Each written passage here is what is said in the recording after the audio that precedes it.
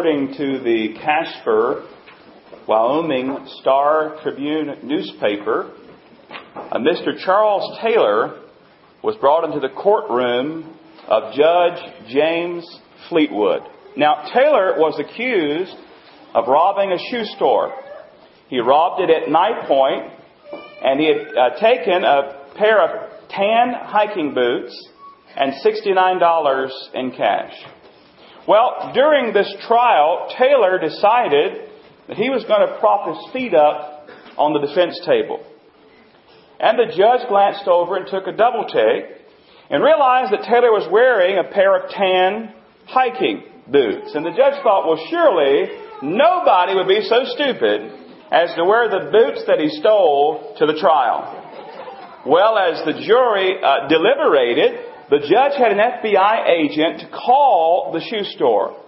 And he learned that the stolen boots were size 10.5. The stolen boots were from lot 1046. And they checked the boots that Taylor wore to the trial. And you know what they found? Yeah, they found they were 10.5 from lot 1046. Well, the jury, nonetheless, found Taylor guilty. And the judge sent him back to jail in his stocking feet. No doubt about it, Taylor was a guilty man. And we have to wonder about his intelligence as well. But today I want to talk to you about another guilty man. No doubt about it. He was guilty. He was wearing his hiking boots for sure. And his name is Barabbas. Barabbas. He's mentioned by name in 4 different books of the Bible. Matthew, Mark, Luke, and John. And he's also mentioned again in the book of Acts. His name is not used, but he's mentioned there in Acts 3:14. Now, Barabbas was in jail. And according to the book of Matthew, chapter 27, verse 16, it says Barabbas was a notorious prisoner. When we take all the gospel accounts about Barabbas, Matthew, Mark, Luke, and John, we begin comparing them and compiling a list. We find out several things about this man named Barabbas. We find out that he was a rebel. We find out that he was a robber. We find out that he was a murderer. Basically, Barabbas was an insurrectionist. He was guilty of treason. You say, okay, preacher, so what? Why should we talk about Barabbas? Who cares? What does that mean to me today? Well, I hope we'll figure that out together. If you have a Bible, would you open to Luke chapter 23? If you don't have one, there's one in the pew rack there. We're in the New Testament, and the New Testament book of Luke. Matthew, Mark, Luke, John. And if you'll find the 23rd chapter, we're going to read some verses there. And while you're finding that, I want you to know we have the Lord Jesus here standing before Pilate. He's on trial now. And to understand exactly what we're going to read about, we need to understand a custom they had back then. While you're finding Luke 23, let me share a couple of verses with you. Mark 15:6 says, now at the feast, he was accustomed to releasing one prisoner to them, whomever they requested. The book of John says, well, you have a custom that I should release someone to you at the Passover. Do you therefore want me to release to you the King of the Jews? So understand this. They had a custom back then at the Passover feast that they would get a prisoner released to them, whoever they wanted. Now that you know that, let's read here at verse number 13 of Luke 23. Luke 23, verse 13. If you don't have it or you don't want to look it up, just listen to God's Word. Luke 23, verse 13. Then Pilate, when he had called together the chief priests, the rulers of the people, said to them, you brought this man to me as one who misleads the people. This is talking about Jesus. And indeed, having examined him in your presence, I have found no fault in this man concerning the things which you accuse him. No, neither did Herod, for I sent you back to him. And indeed, nothing deserving of death has been done by him. I will therefore chastise him and release him. For it was necessary for him to release one, notice that, release one to them at the feast. So we understand that now. And they all cried out with one voice saying, away with this man and release to us Barabbas. Barabbas. Who had been thrown into prison for a certain rebellion made in the city and for murder. Pilate, therefore, wishing to release Jesus, again called out to them. But they shouted, saying, crucify him! Crucify him! Then he said to them the third time, why? What evil has he done? I have found no reason for death in him. I will therefore chastise him and let him go. But they were insistent, demanding with loud voices that he be crucified. And the voices of these men and of the chief priests prevailed. So Pilate gave sentence that it should be as they requested. And he released to them the one they requested, who for rebellion and murder had been thrown into prison, but he delivered Jesus to their will. Now I want you to notice over and over again, it says in that passage from Pilate's own words, Jesus is innocent. Notice it there, verse 14, verse 15, verse 22. Jesus is innocent. He's God in the flesh. He never sinned. He never did anything wrong. You've heard about a perfect child? Well, listen, he was. He was truly a perfect child. He never sinned all throughout his life. He never sinned. He was innocent. He was the sinless, perfect Lamb of God. But the people cried out, we don't want Jesus. Give us Barabbas. Barabbas. Give us Barabbas. Now here's what's interesting. I understand the name Barabbas means son of a father. Son of a father. And a fellow by the name of Origen, you probably never met him. He lived from AD 186 to 253. He tells us that his name was actually Jesus Barabbas. Now I find that interesting. That means the choice was either a choice for Jesus Barabbas or Jesus Christ. The choice was between the son of a father, Barabbas, or the son of the Father, the Lord Jesus Christ. And even though Jesus was innocent, and Pilate knew he was innocent, Pilate, as a good politician, caved to the people. And he gave them what they wanted. Look again at verses 23 and 24 and 25. But they were insistent, demanding with loud voices that he be crucified. And the voices of these men and the chief priests prevailed. So Pilate gave sentence that it should be as they requested. He released to them the one they requested, who for rebellion and murder had been thrown into prison. But he delivered Jesus, notice this, to their will. Not what was right, to the people's will. To what the people wanted. And beloved, we go on and we read about the fact they crucified the Lord Jesus. Barabbas went free while Jesus went to the cross. They chose the one who took life over the one who gives life. They chose a sinner instead of the Savior. They chose darkness rather than choosing light. Now, if you know this story, if you're hearing it for the very first time, don't answer aloud, but what do you think Barabbas thought about all this?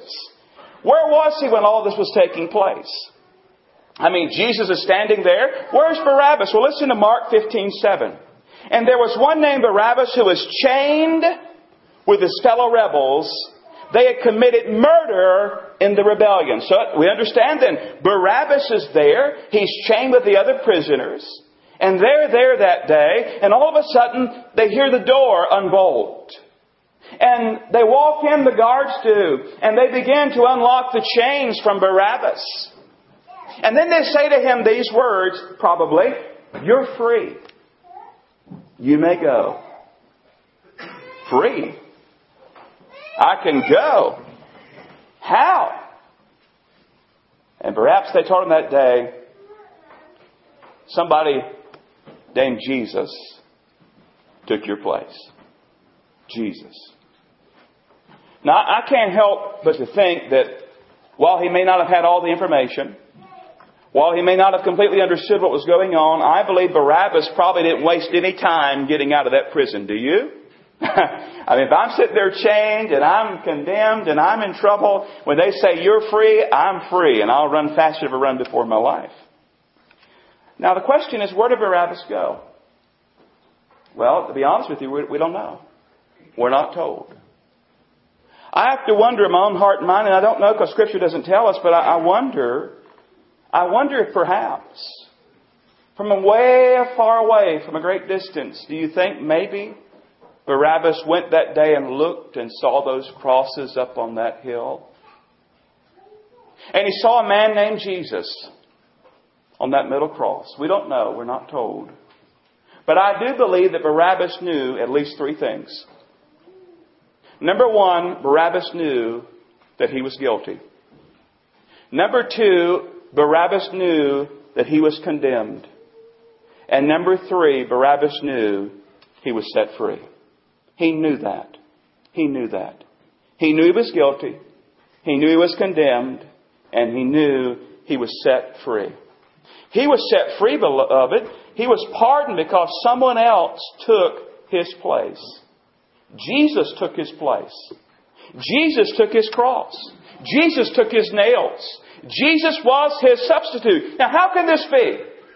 Here's the sinless, perfect Son of God, God in the flesh, Emmanuel, God with us. Never sinned, never did wrong, never said a wrong word, never had a wrong thought, never sinned. What about doing good and healing and performing miracles? How can this be? Romans 5, 6-8 says this. For when we were still without strength, in due time Christ died for the ungodly. For scarcely for a righteous man will one die.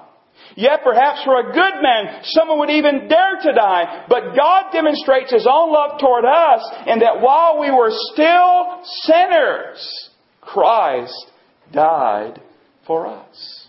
You see, beloved, that's the reason the Lord Jesus came. That's the reason we celebrate at Christmas that little baby there in the manger. That's the God-man born of a virgin. And He's there and He grows and becomes a man. The God-man, a man among men. And He goes about His life never sinning.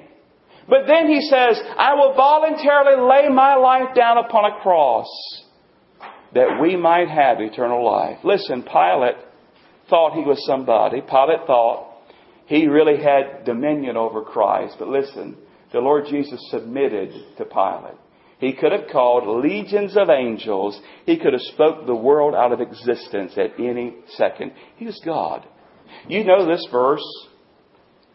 For God so loved the world that He gave His only begotten Son, that whosoever believes in Him should not perish but have everlasting life. Listen to the next verse. Sometimes we stop there. Verse 17 says, for God did not send His Son into the world to condemn the world. But listen to the end. But that the world through Him might be saved. Listen, that man named Barabbas, he could honestly say, Jesus took my place. Jesus took my place. But you know what? Barabbas is not the only one that could say that. I can say that as well this morning. Why? Because that was my cross as well. I am guilty. I was condemned. I have sinned. But because of Jesus, I have been set free. Jesus took my place. And here's what else is exciting, beloved. Barabbas could say that, and I could say that, but all of you can say that. Jesus took my place. In fact, would you say it with me aloud today? Let's say it. Jesus took my place. Say it again. Jesus took my place. He paid the pardon. But here's what you need to understand. Though He bore that penalty for sin, we, each person individually, we must receive Him as our Savior. Notice what John 3:16 says again. For God so loved the world that He gave His only begotten Son. He gave His Son, but notice the next part. That whoever believes in Him should not perish, but have everlasting life. We have to believe. This is more than just saying, yeah, I believe there was a man named Jesus. Yeah, I believe Jesus was a great man or a great prophet or whatever. It's more than just belief up here. It's believing with your heart. It's not just a mental assent. It's saving faith. You say, preacher, what is saving faith? Well, it's trusting in, resting on, believing on Jesus Christ alone for my salvation. Recognizing I can't save myself, can't do enough good works, I'm condemned, I'm lost, I'm a sinner, and believing that Jesus took my place. He died for me. He shed His blood. He was on that cross. He was taken down. He was buried. The third day He arose again victorious. He is who He says He is. He did what He said He did. And because of that, I rest my complete and total faith for eternal life in the Lord Jesus Christ. That's saving faith. It's recognizing you're a guilty sinner. It's recognizing that you're condemned. It's recognizing you cannot save yourself. Now, salvation, beloved, is a free gift, but you must receive it. Here's the sad news. Some people reject it. I could have a lovely gift for you this morning. Free for the taking. And I could say, here's the gift. You say, well, let me try to pay you for it. No, it's a gift. Well, let me try to work for it. No, it's a gift. But there's one thing you have to do. You have to receive the gift. You have to take the gift. You can reject it. You can say no. Listen, I'm going to cut straight with you today, friend. That's the most loving thing I can do, is cut straight and preach truth.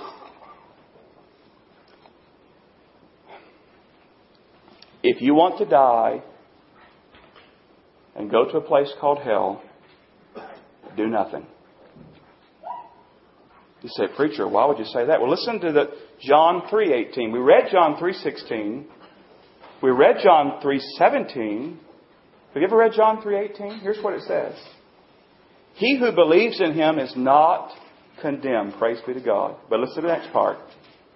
But he or she who does not believe is condemned already, because he has not believed in the name of the only begotten Son of God. If you reject Christ, one day you will die, and you'll lift up your eyes in a horrible place called hell. And that's where you'll spend all eternity. Now listen, God doesn't want you to go there. I don't want you to go there. Red Hill family does not want you to go there. But here's the thing. I cannot choose Christ for you. Nobody else can choose Christ for you. Listen, I've got 2 little boys. I can't choose Christ for them. I can live before them, teach them, train them, share the gospel with them. But each one of those little boys will have to place their trust in the Lord Jesus Christ themselves. You have to choose Christ.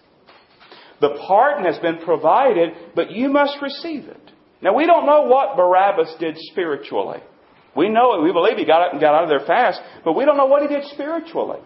I hope he came to Christ. I hope I'll see him one day and talk with him and say, man, what was that like sitting there? What was that like hearing the words, you're free? I don't know what happened with Barabbas, but what about you? What will you do with Jesus Christ? Will you accept the pardon or will you reject it? The year is 1829. A man by the name of George Wilson robbed a mail carrier and killed him. He was sentenced to die, but received a presidential pardon. But you know what? To the shock of the Oval Office, he rejected that pardon. The President of the United States said to George Wilson, you're free. But Mr. Wilson said, no. Well, what do you do with a case like this? Well, the case went to the Supreme Court.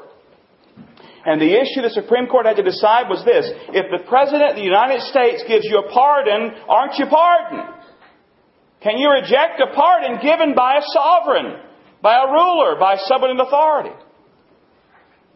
And Chief John Marshall rendered the decision. It simply read, a pardon rejected is no pardon at all. Unless the recipient of the pardon accepts the pardon, then the pardon cannot be applied. And he's right. A pardon rejected is no pardon at all. Listen, friend, Jesus Christ is your pardon. But you can reject Him. You can reject Him. What will you do with Jesus? He says, I love you. He says, I love you so much I'm going to give my life on the cross. I'm going to shed my blood for you. I'm going to take your sin upon myself. I'm going to die. I'm going to let them place me in a borrowed tomb. And then I'm going to rise again victorious over death, hell, and the grave. And I want to give you eternal life. But you must receive it. Will you today? If you haven't already, will you today? Will you come to faith saying, Lord Jesus, I believe. I take you as my Savior. Or will you, like Mr. Wilson, say, no, I reject the pardon. Would you bow your head and close your eyes?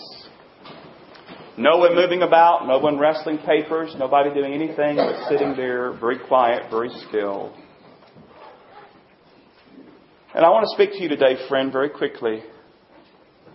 Before we have prayer, have you received Jesus as your Savior?